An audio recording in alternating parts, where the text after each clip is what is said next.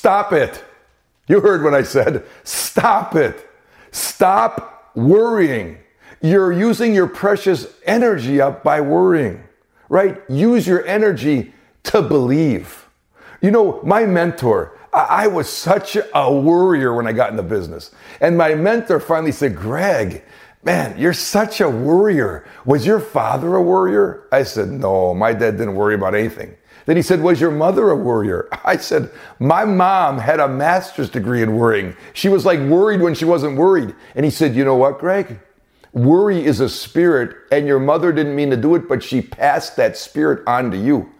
Man, I didn't know what that meant when he told me, but as I learned to grow more spiritually, I found out that you literally will pass a spirit of worry onto your own children. Now, none of you want to pass on worry to your children, but guess what? Worry's not taught, it's caught.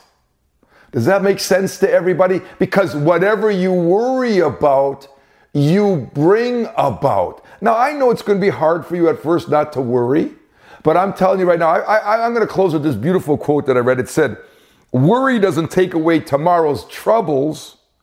Worry takes away today's peace. Let's all stop worrying and let's have a little more faith.